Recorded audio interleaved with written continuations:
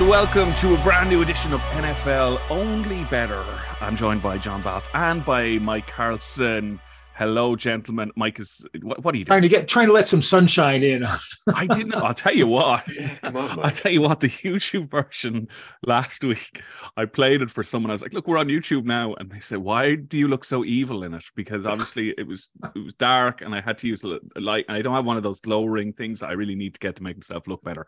It's a big thing. All right, okay, I'll do it. Anywho, let's get back to the NFL. Meanwhile, from my wonderfully lit living room here.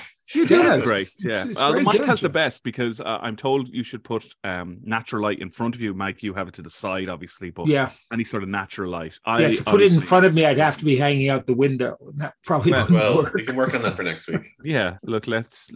What we want you to do is just reconfigure the room to suit us for an hour a week. My feng shui would get a lot better, probably as well. It would. The one piece of conversation before we kind of discuss what we'd like to talk about every week before we go into the games that will have a skew on this week's games. So we've talked about low point scoring and bad football, as we said, bad coaching, etc. But I guess the standout kind of feature this week, Mike, is the older, and as our old age correspondent, you'll be able to report very keenly on this. The plethora, shall we say, of older QBs who are not performing well. So Matt Ryan's been benched by Indy. Supposedly he'll never take another snap again. Tom Brady, I don't know, one season too long, possibly for the greatest quarterback of all time. Who knows? He could still, go on a streak, but right now they look very, very poor. I mean, they look terrible at the weekend. And Aaron Rodgers, and we just literally before we came in there, just spoke about doing exactly what we knew he would do when things are starting to go poor. He literally just throws everyone else under the bus. Let me be honest about this. He can't catch. He can't block. He can't run. He can't call plays. That guy was meant to be It's a real team problem. We're all to blame for this. Yeah, except me, Aaron Rodgers. Yeah, he misses Nathaniel Hackett. Someone described Nathaniel Hackett this week as being like his personal worry ball or something like that. I think Denver's loss is sorry, no, it's not. It doesn't work like that. Denver's loss is Green Bay's loss or something like that.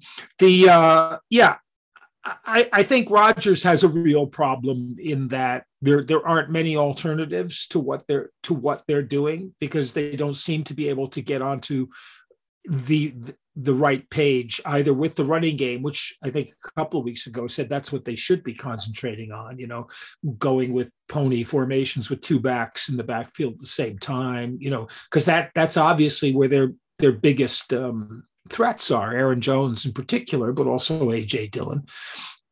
Tampa Bay, you always get the sense that they could turn it around, but the juju, and I don't mean Juju Smith-Schuster, the juju is pretty bad against Brady because he just appears to have made life-wise the wrong decisions at the wrong time, just trying to go for that one more. And you understand his competitive juices, but if Mike Evans catches a pass that he normally would catch, although he did get away with just kind of crashing into the defensive back and knock him over, which is why he was so open. If Goodwin were 100%, if they could finally figure out somebody to put in the slot, maybe to give him another option, you get the sense that Tampa could make things happen. Their defense is what really worries me.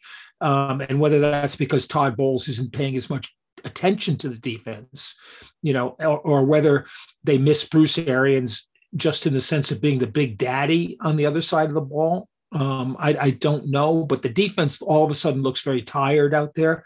Their front is not getting it done because they need to give the secondary more help. And in the case of Matt Ryan, it's like, it's kind of like when Phillip Rivers was there, only worse. You get the sense that Ryan knows what to do, what he wants to do, but he just can't do it. His arm's not as strong as it was. He's got zero mobility, and their line, which is, I think, I read somewhere that's what they promised him. I think it was it was Frank Reich taking the blame, unlike Aaron Rodgers saying, we said to Matt, come to us. We've got a great offensive line. We got a great running game. It'll be easy for you. And of course, their offensive line is injuries and various other things is not very good. Jonathan Taylor's been hurt. They've got no running game even when he was back this week. And so, Ryan's back in a familiar situation for him, trying to throw the ball 50 times on a team that's not very good. John, I'll move to you on this. I saw a tweet the other day. Has one retirement ever screwed up a franchise as much as Andrew Luck's retirement screwed up the Colts? yeah. Every year, we're told every year they have a friendly knock on the door phone call. I don't know if it happened this offseason, previous off seasons, just to ask about. You feel still a young man. Yeah, exactly. Would he? I think there was a feeling for a time that he would come back. I think that has now kind of evaporated to the point that most people believe he won't ever take a snap in the NFL. But I suppose, John, take it from there. Are you surprised that the Colts have kind of hung him out to dry so early? I suppose I am. I remember when that move was made in the offseason, Matt Ryan to the Colts. I thought that that's a pretty good, that's a Colts quarterback. Do you know what I mean? That's the way they've been going in the post Luck era, I suppose. If you look at Philip Rivers before him and stuff, I do think though as well that. I was only reflecting on this yesterday, as a matter of fact. I think that there would be a scenario where Philip Rivers could still be doing a job there in Indy. I mean, obviously he's retired and he called time on this thing, but I think if both sides express some sort of interest in continuing that for another year, I think that, that could have been a reasonable scenario to go down. And the other thing I was thinking about this when we were sort of preparing is that, obviously with, Brady and Rodgers and Ryan, and even to a lesser extent, I suppose, Russell Wilson, who's who's getting on. I think the idea of Tom Brady now playing in, at age 45, heading towards 46, that has inflated what the majority of people think the ceiling, the age ceiling for a quarterback can be. It is absurd that Brady is out there playing well at 45, or at least 44. Do you know what I mean? He was fantastic last season. So therefore, we sort of get surprised when you have however old Matt Ryan is, 37 odd or something like that. When he falls off a little bit, when you have 36-year-old Russell Wilson falling off a little bit, and Aaron Rodgers, who I think is 38, is coming down in form as well. All of a sudden, we're surprised that that's the age the quarterbacks should be kind of starting to suffer in their play style. I think so. I think we are seeing the struggles, but I think there are the element of surprise being expressed on shows like this and in the media is perhaps a little bit over the top, because this is how it's supposed to look with, athletes reaching the twilights of their careers. You could throw Matt Stafford into that group as well. Yeah, exactly. Stafford and Ryan are basically contemporaries. Yeah, and never was it more laid bare than particularly with Brady and Rodgers last weekend, losing to teams with XFL quarterbacks, with PJ Walker and Taylor Heineke. That's a very, very stark contrast of how those. You leave the Rocks XFL out of this. Yeah. Taylor Heineke. The thing is, what's the difference between him and Carson Wentz at this point?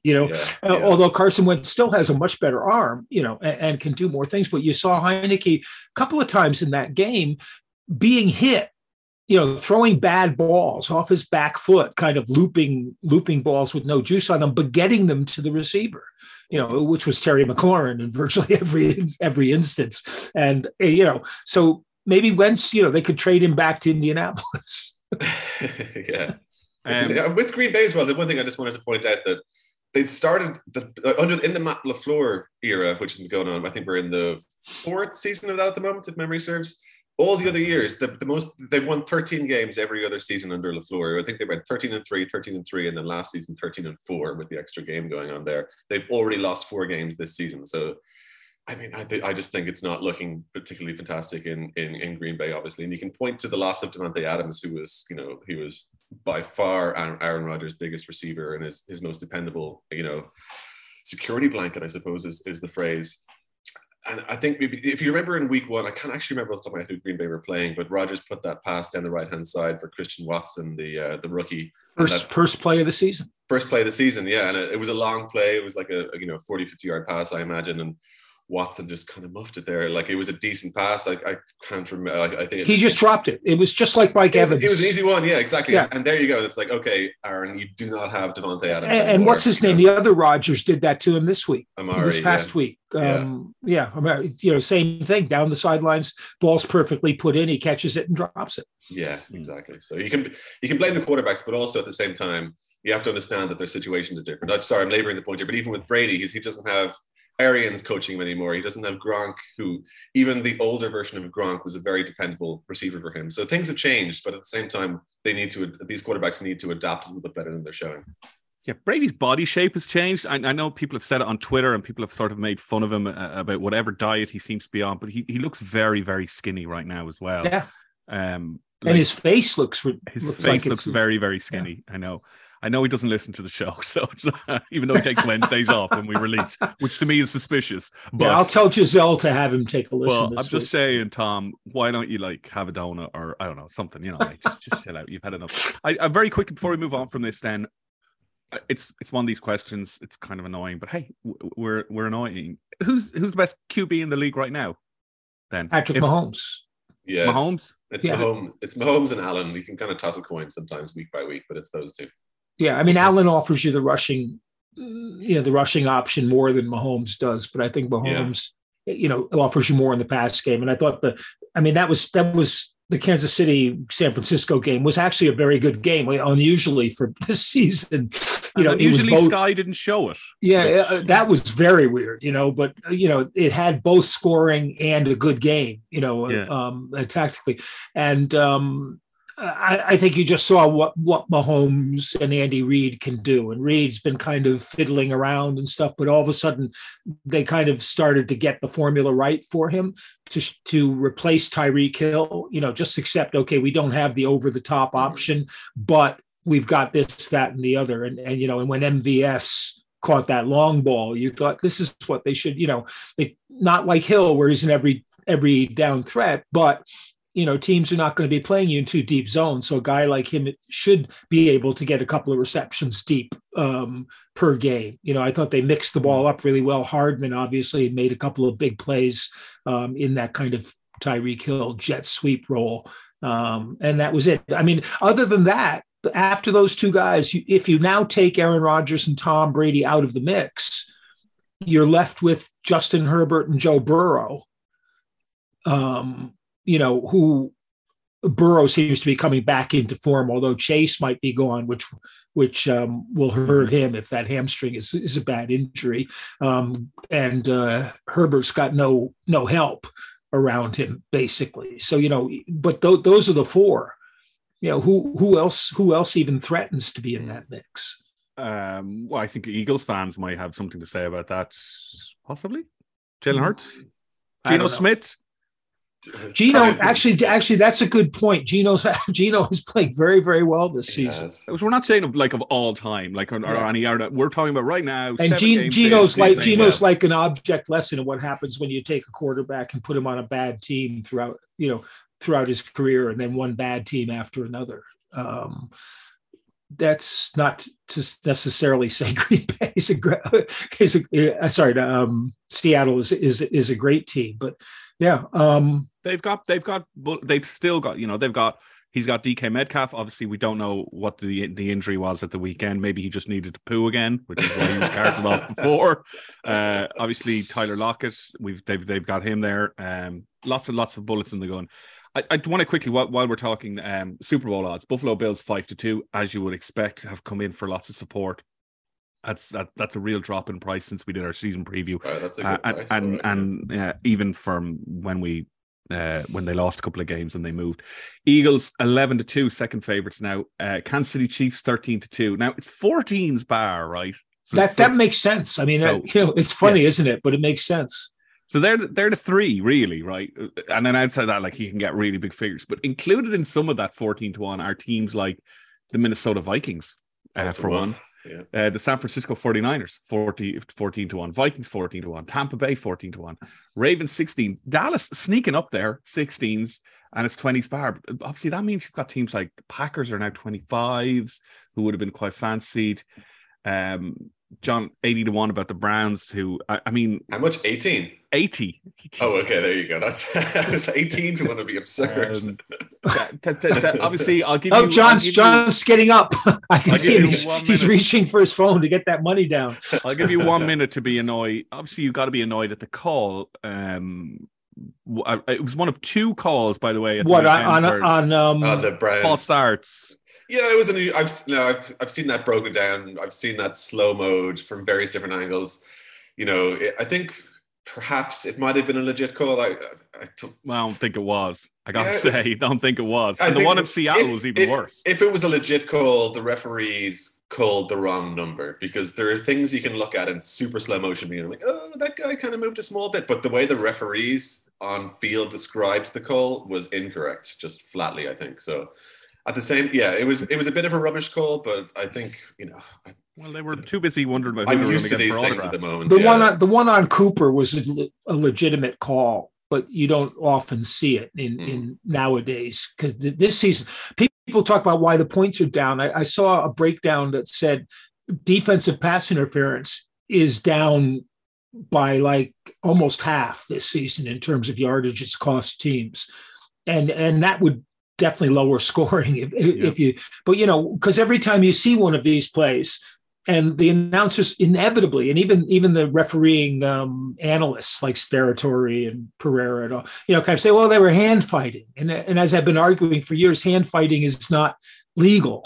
And it gives an advantage to the defender, obviously, because you have to, the defender doesn't have to catch the ball, but the receiver does. So he needs to have his hands to be able to catch the ball. That's it. The Cooper one was unfortunate, but I mean, pretty much correct. The false start one from the kick was a little more contentious, I think. And I think 9 times out of 10, that would be snapped to that anybody. Well, here, Harbaugh was arguing it was the snapper. Yeah, I mean, I also heard a coach talking, I can't remember who it was now, but they were commenting on that, and they were saying that's the way that the snapper moved the ball with his hand. That happens literally every NFL snap. Yeah. It's just him getting the ball ready to snap it. So they kind of twirl it a little bit before they snap it. Yeah. That's one of those things where you let guys do that kind of stuff. You let linemen jump up and down and point, right up to the moment of the snap. Just about. There's no real set moment, and then you call it when you want to for reasons that no one explains. Long time and friend of the show, Sean Bodie sent us in this from his Twitter handle, I Heart Derek Jeter. Only one of week 8 games have both teams having a winning record. Now, John, you already know it. I know who this is. Mike, do you know off the top of your head? Will you be able to? He's looking at the schedule, though. I'm looking. Absolutely. I'm looking. The only one I could guess off the top of my head was the Giants in Seattle. It is the Giants in Seattle. That's why we pay him the big bucks, Pete. Improbable as it is, but then now I'm looking down to see who the other one is. That's it. Only one. That's the only one. That's the only one. Oh, I thought you said there were 2. No, only one. And let's get to those games. We start with Thursday Night Football, guys. Baltimore Ravens. If you hadn't told me that, I'd still be looking. That's a good way to shut Mike up on the show. Just give him a task. Hey, Mike. The Ravens are 17-20. Tampa Bay Buccaneers are even money to win at home. 1.5 points is the spread. 45.5 is the over/under. I can tell you that Tom Brady is 5-1 against the spread as an underdog with the Bucs, including 3-0 against the spread as a home dog. So statistically, right, Brady at home, if he's underdog, wins or covers at least. So, well, how often is he an underdog at home though? Well, 3-0 he is. I think the New England line is pretty much the same. I think if you go back, he's something like 10-2 as a home dog career. How do we see this one go though? So 70-20 about the Ravens. Tampa Bay Buccaneers are even money. I think it's a really tough one. I'll go to you first, Sean, but this is a tough game to call, isn't it? It's a tough one. Yeah, no, it certainly is. It's particularly given what we've just discussed at the top of the show about how Tampa Bay are performing at the moment and whether or not Brady still has his juju, as Mike would say. But is this an interesting opportunity for them, I think, given the fact that, like you said, Kieran, the Tampa Bay Buccaneers are at home. That's going to help. That will traditionally always helps throughout Tom Brady's career. But the Ravens team, I still find them pretty difficult to figure out this season because they're clearly a good team, and Lamar Jackson is clearly a very, very good quarterback. But they're still quite beatable. I find like they were fortunate to beat the Browns last week, and that's with the Browns kind of self-sabotaging themselves at every possible opportunity. And they still won by 3 points. They squeaked it out. There was a kick to level the game to bring it to overtime at the very, very end. So they are an eminently beatable team, even with their injury woes are seeming to get a little bit better. Now with the Buccaneers, I don't know. Did you guys see that clip? It was floating around social media of Brady sort of berating his offensive line. That's from week 6. Yeah, exactly. That's been continuing. So that's not helping what's going on down there in Tampa Bay. They're getting. It seems, from my perspective at least, that the Buccaneers are receiving a lot of pressure down the middle, and I think somebody like Calais Campbell might, perform very, very well against this Buccaneers front. This is a tricky game. I think Lamar is, in terms of quarterbacks now, we're not talking about all time. In terms of quarterbacks now, Lamar Jackson is a better player than Tom Brady. So with that, I think that's enough for Baltimore. I'd take Baltimore on the handicap on this one. But I think that this is a good opportunity for the Buccaneers to sort of steady the ship. Again, they could get a win at home here against a big name team with a big name quarterback. And then all of a sudden, come Monday morning, or come Friday morning, I suppose, things are looking a lot rosier for them in their playoff hopes. Are the Bucs still getting 1.5? Yeah. Yeah. And we should have put Lamar. Lamar's probably the 5th best quarterback. Yeah. It's hard to judge exactly how good or not he is because of the way that they use him and the difficulty they have in using him as a passer. And that's part of the problem in this game. The Bucs haven't been good against the run, and Baltimore is a running team. That's how they want to beat you.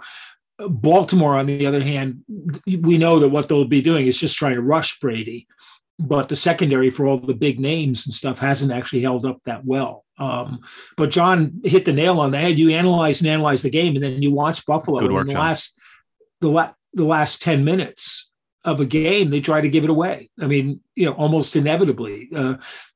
Weird stuff, weird things happen. The Justice Hill fumble, this past week. This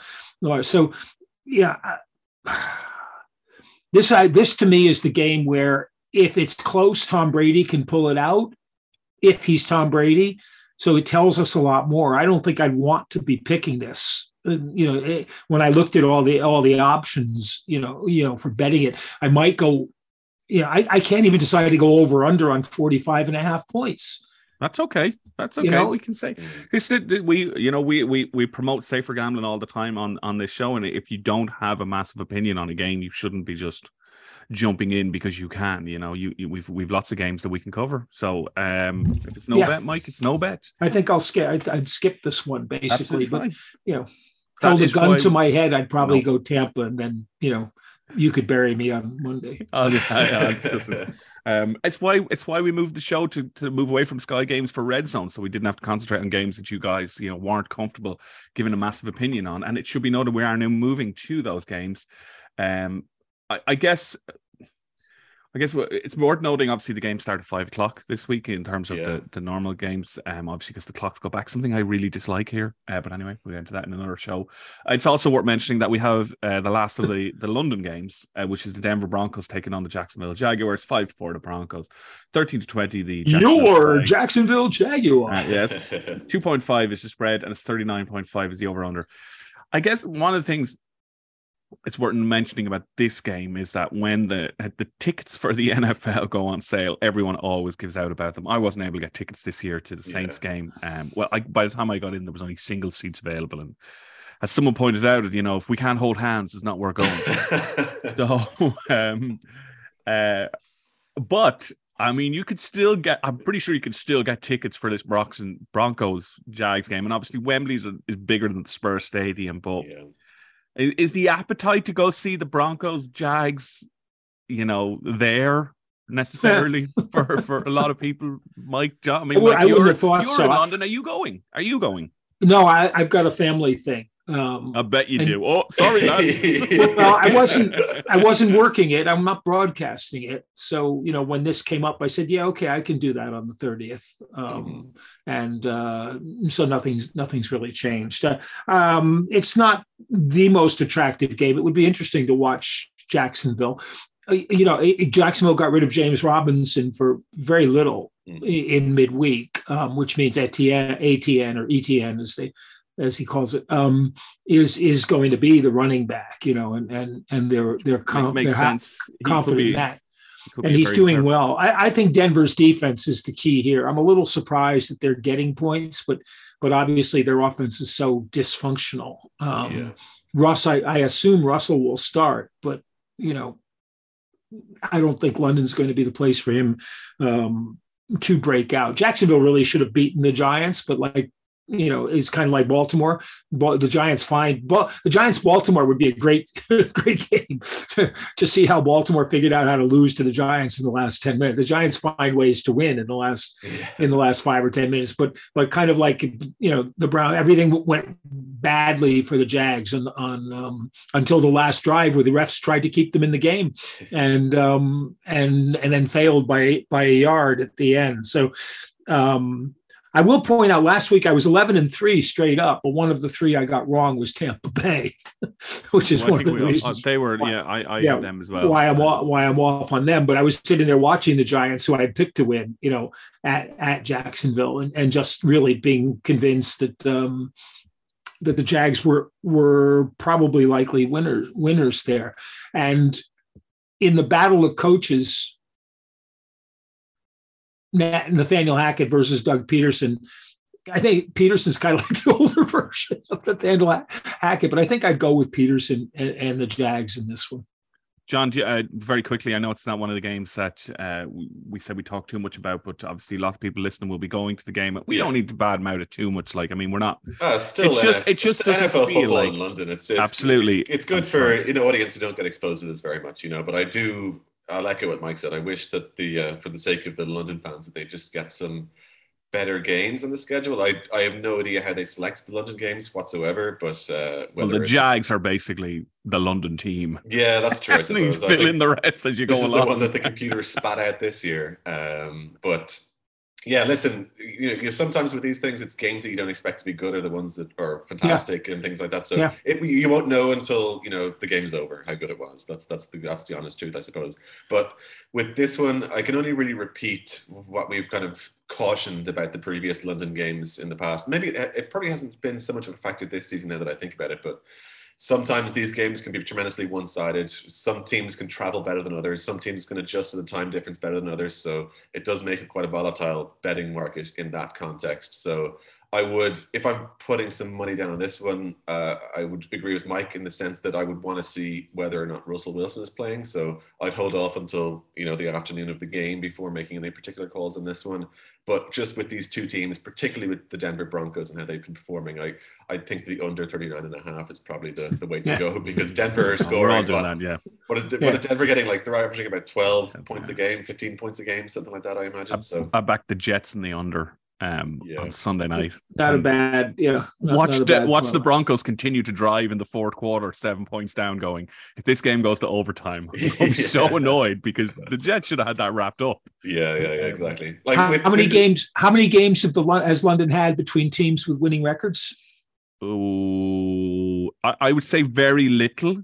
You're right. How zero? Very little? One. Two. One. The Giants and Packers this year. It was the first time two teams with winning records had ever played in London. I suppose someone could point to the fact that those games are played quite early in the season. They're probably like week 5, so you'd be. Oh yeah. A lot of them could be 2-2, but yeah, I get the absolute point. That's the half one game if you're going to enjoy. I know a lot of Denver Broncos fans actually, and I mentioned before, we do have a lot of Broncos fans do listen to the show. I know there's some sort of meetup as well happening for Denver Broncos fans before the game. If you're going to that, have a wonderful. They're always fun. The London games are always fun to go to, regardless of what the game is like, We got a couple of games from the red zone, then we'll concentrate on the late games as well. Just to let you know, New York Giants top of the against the spread chart, 6-1, along with America's team, the Atlanta Falcons, 6-1. Giants creeping up, Dallas and Buffalo, 5-2. Buffalo 4-1-1. Dallas and Jets, Cincinnati 5-2. Interesting, 4-1-1 is ahead of 5-2. Oh, it's an 80% cover as opposed to 74%. Yeah. Still, I get where they're coming from with that. Carolina, Denver, Jacksonville, New Orleans, Green Bay, Tampa Bay, stay away at the moment for the spreads. which brings us very, very nicely to some of the games from Red Zone. And Mike, we're going to start with you. Your New England Patriots, which is technically correct, are heading to the Jets for the grudge game. 3-4 about the Patriots. The Jets are 11-10, 1.5 points is spread. 40.5 is the over/under. I can remember the Patriots when they were a good team heading to the Jets around Halloween and getting beaten. So Matt Barkley. Yeah, this is going to be a tough one. Mark Sanchez. The Jets are getting points. It's interesting. The Jets are getting points at home. A 5-2 team is getting points at home against the Patriots, who just got rolled over by the Bears. The Bears is what you're meant to say, but anyway, we're okay. What were the Bears? 8.5, 9.5 underdogs. Yep. Depending on when you got them. I find this is kind of like the last gasp of the Belichick factor. Bill's going to find a way to beat this team. I think the Jets defense is better than the Patriots defense. And I'm not sure that the Patriots offense is that much better than the Jets. It's a bit better organized, but we don't even know who's going to play quarterback for the Patriots, or whether both Mac Jones and Bailey Zappi are going to play. I was surprised that the Bears had shut down the Patriots run game. That was a shocker. Almost as much as the Bears being able to run almost at will against the Patriots. Zach Wilson's not Justin Fields in the sense of running ability. And he's still, I think, a scattershot guy. They're trying to play him under control like the Giants do with Daniel Jones, but he really seems to be straining against that, which is kind of like the only thing that stops you. But I think I go with the Jets here and take the points, even though the points don't mean anything. 1.5 is not great. Is not a great. It tells me the bookies are thinking this is an even game, and they want to get the money off of New England because they know everyone's going to be thinking Bill Belichick's going to handle this game. Okay. John, I'm going to move on because I know we're getting pressed here for time because you want to chat about Raiders at Saints. Las Vegas Raiders are 3-4. The New Orleans Saints are 11-10. Again, it's the same spread, 1.5. A lot of close ones going to be this weekend by the looks of things. 49.5 is the over/under. Raiders at Saints. What you got?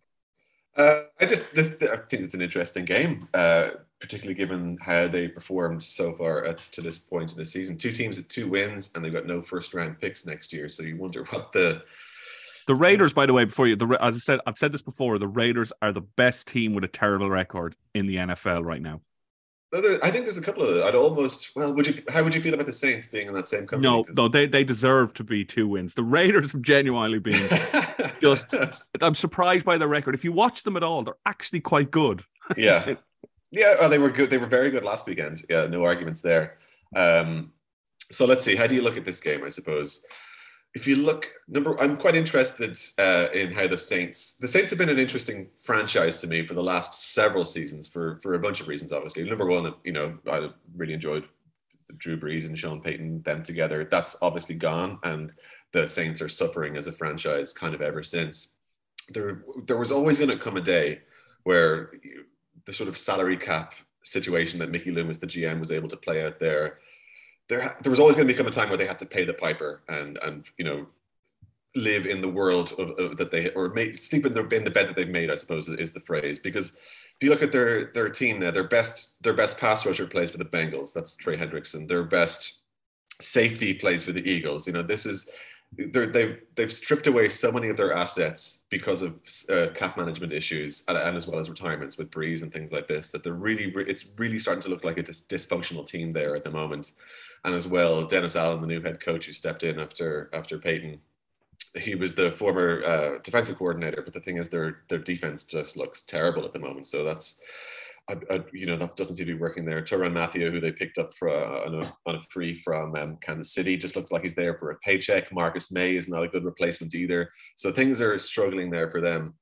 But at the same time, like as Kieran, to your point, I suppose, about how, I take the point Las Vegas are better than their record suggests, but I still think that Josh McDaniels is struggling to put, to implement his play style or his design onto this offense or onto this team as a whole. Like last Sunday's win against the Texans was promising, but 2 wins so far to this point of the season is, whether or not you think they're promising or whether or not you think that they're better than the record suggests, it's still 2 wins. They're the same as every other 2-win team in the league. And one of these teams is going to be coming out of this game, when after the final play, with a pretty disastrous 2-6 record to this point in the season. And that's the stage of the season where you start to trade away assets. Both of these teams are going to need draft picks next year. So you're going to see them dropping some of their star players to a playoff contender who might want to pick up some of their better players. I think that's going to be a big question before next week's trade deadline for them as well. So with this particular game, if you're calling how it's going to go down, I think the Raiders' offense looked good last year. I will always, I'll always rate Davante Adams. You put him into any football game, I think that team will be capable of scoring points. But again, going to Dennis Allen's defense at New Orleans, they're allowing almost 29 points per game, which is just, almost absurd. So for that reason, and almost that reason alone, I think the over 48.5 is a good one on this. I think that it should be an entertaining game. Anyway, I'll tell you that much. Who's playing quarterback for the Saints? That's a good question, I suppose. Do we know that yet? That's another thing to look at before. That's why I'm asking. Yeah, I don't think we do. Yeah. For entertainment's sake, I hope it's Taysom Hill because I just love watching that guy play. I'm glad I don't follow or I don't support the team that he plays for because it'd be quite infuriating. But it's fun when it works. I must note as well, overnight, John, you probably wouldn't have seen it, but the Raiders have actually traded defensive back Jonathan Hawkins to the Cowboys in exchange for draft pick compensation. So they are already making those moves. Yeah, exactly. There you go. These are the decisions we're going to see a lot of, not just from these two teams particularly, but obviously there's going to be trades going with the trade deadline, but you're going to see playoff teams kind of strip away good players from lesser teams, like you saw it with Christian McCaffrey already. The Panthers got a huge deal for him, I suppose, in terms of draft picks, but look for similar moves like that to be made by teams. I think the Bills are going to pick up a running back. They might even I think my sneaky suspicion is the Bills pick up Kareem Hunt from the Browns. I wouldn't be surprised to see that happen.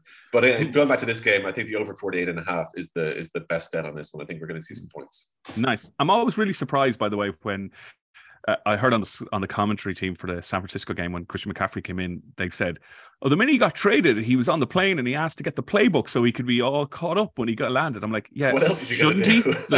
What's he like? Isn't that the most basic thing that you could do when you're on a flight for a couple of hours? Not if you're Kyler Murray.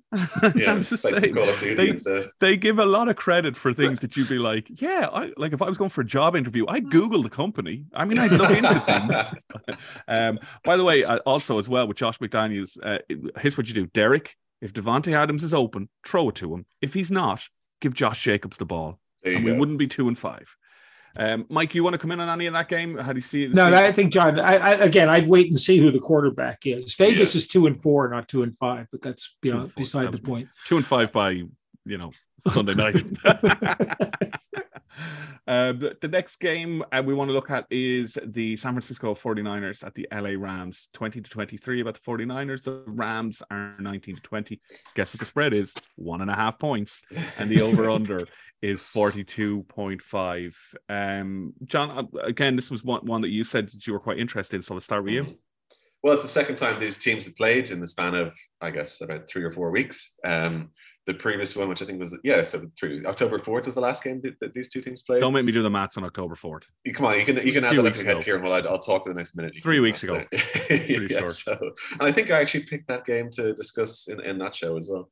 But the 49ers made relatively easy work last time around of the Rams. It was 24 points to 9 in that particular game. But at the same time, what I want to see is how does losing, conceding 44 points to the Chiefs impact the 49ers season this year? Is that an anomaly just sometimes happens to teams against Patrick Mahomes? Or is this, the sign that the 49ers are struggling a little bit? They arguably have the best defense in the league, which is why that points total kind of surprised me. But then again, I will stress the fact that with Patrick Mahomes, sometimes you just have to, accept these things. It's just how it's going to be against a quarterback of his caliber. Now, the Rams are coming to this one off a bye, but they really need a kickstart to their season after going 3-3 to this point in the year. How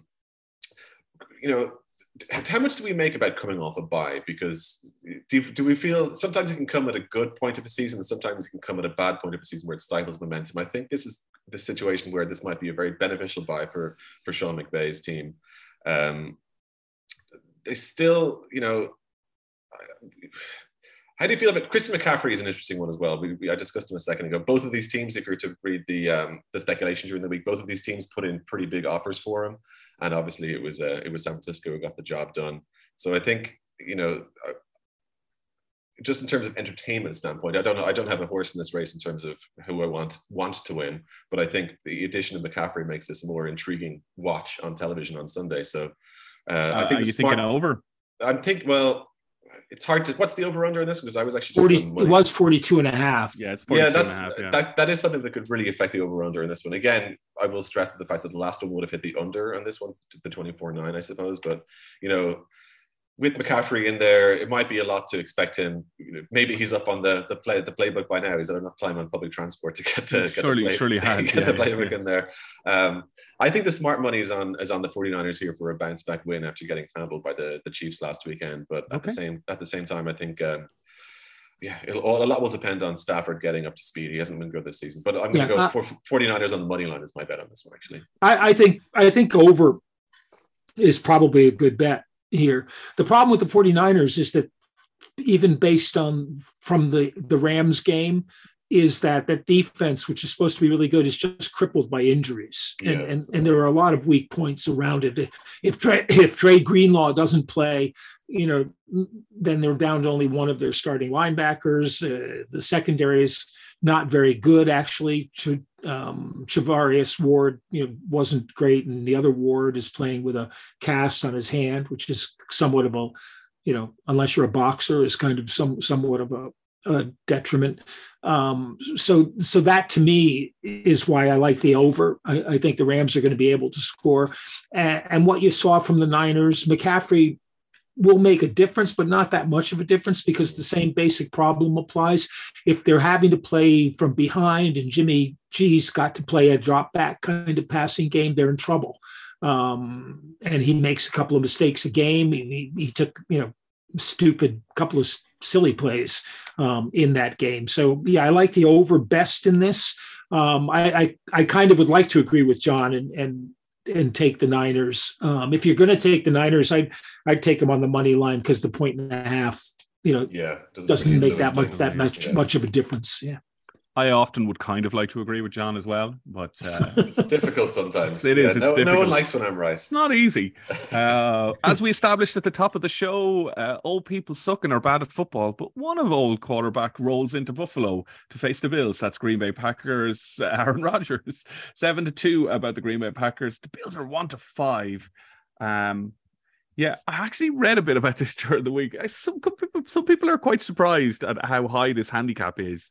And it's got higher because I believe it opened around 7.5 last Sunday. It's now 10.5. Yeah. So yeah, are we surprised at how high that is, Mike? Not really, because the Bills are a really good defensive team. That's not going to give them a whole lot. And, it's very easy to see Aaron Rodgers getting frustrated early with, if he tries to beat them deep, which is the sort of one thing that they're very good at. They have changed up. I mean, Leslie Frazier went all man, because the Bills are basically a zone team and always have been under Sean McDermott, and they do it very well. I think they go back to that against the Packers, and I think they constrain them quite a bit. 10.5 is it's a big spread. I mean, it's always a tough one to beat because you fear the Bills taking their foot off the pedal if they do jump off to a big lead.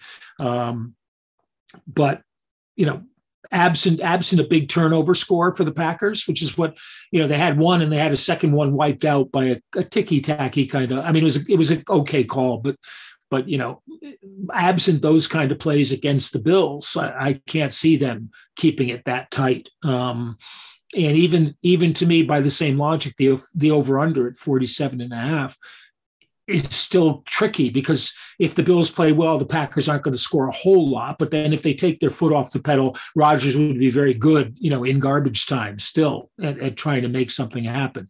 So, I like Buffalo to win this straight up. I think that's easy. But if you had to go, you'd probably give Green Bay the points and see what happens. Yeah, John, you're going to take us home for Monday Night Football. Bengals at Browns, 1-2 Bengals, 8-5 the Cleveland Browns, 3.5 points to spread over under 47.5. John, is the season over for the Browns, or can they still make the playoffs? Well, I mean, the most optimistic viewpoint you could say about the Browns season right now is that it's hanging by a thread. Like that's, I don't think you can say anything. Snip, more. snip, Joe Burrow. Yeah, exactly. Spider-Man. Yeah. Spider-Man. This is it's unfortunate for all of us Browns fans out there. This hasn't gone. The Jacoby Brissett era hasn't gone as planned so far. And as we inch forward towards the Deshaun Watson era, which presents its own issues and its own problems. But if there's one thing I've learned this year, it's don't back the Browns. You know, they're not an efficient football team. They still very much have the capability to win games. And again, barring the Patriots where they got washed by New England the weekend just gone, or like last weekend, I should say. Every other loss that they've had this season has been by around 2 or 3 points, so they stay in there up until the death. They've lost, 2 of the games they've lost they've had an opportunity to either tie the game or to win the game with the last kick of the game, like a field goal at the death, and that hasn't worked for them. It did work for them in game 1 against the Panthers. So imagine if Cade York missed that kick in week 1, the Browns would be a 1-win team at this point of the season, which would be obviously worse than a 2-win team by half. So that's the analytics. Exactly. I had to crunch the numbers on that one, Kieran, but I've got the facts here to prove it. You could work for Denver. Yeah, exactly. It's a division rivalry game, so whenever that happens, you kind of sometimes form goes out the window a little bit, and you just go down to how well these two teams know each other and how well these coaches will be intimately familiar with each other and how the play styles and the playbooks to a certain extent, I suppose, as well. So again, this wouldn't be the same as two teams from outside of the same division playing, and as well as that, the Browns traditionally play relatively well against Cincinnati. They just, for some reason, the last 2 or 3 years, they just seem to have their number. Even the Bengals Super Bowl run last year, I think the Browns at one stage put 40-something points on them. So it's there for the Browns need something to happen. There needs to be some sort of sign of life from that franchise, from that team. Like you're going to get Jacoby in there as a decent game manager. Amari Cooper is a very dependable receiver, but he's not going to put up a 150-yard game. He's just going to catch the ball at clutch situations, as they say in the States. So the factors are there. I'm not going to say, I think the Browns can win, but I'm not confident in it happening. So I think the over 47 is the way to go here. The Browns are putting up a lot of points in their games, and the fact that they're only losing by a handful means their opposition are putting up a bunch of points in the games as well. So I think over 47 is a smart move here. But as for who wins, God knows. Okay. We leave it there for the games. While you guys think about your best bet. Is Chase playing? That's the other.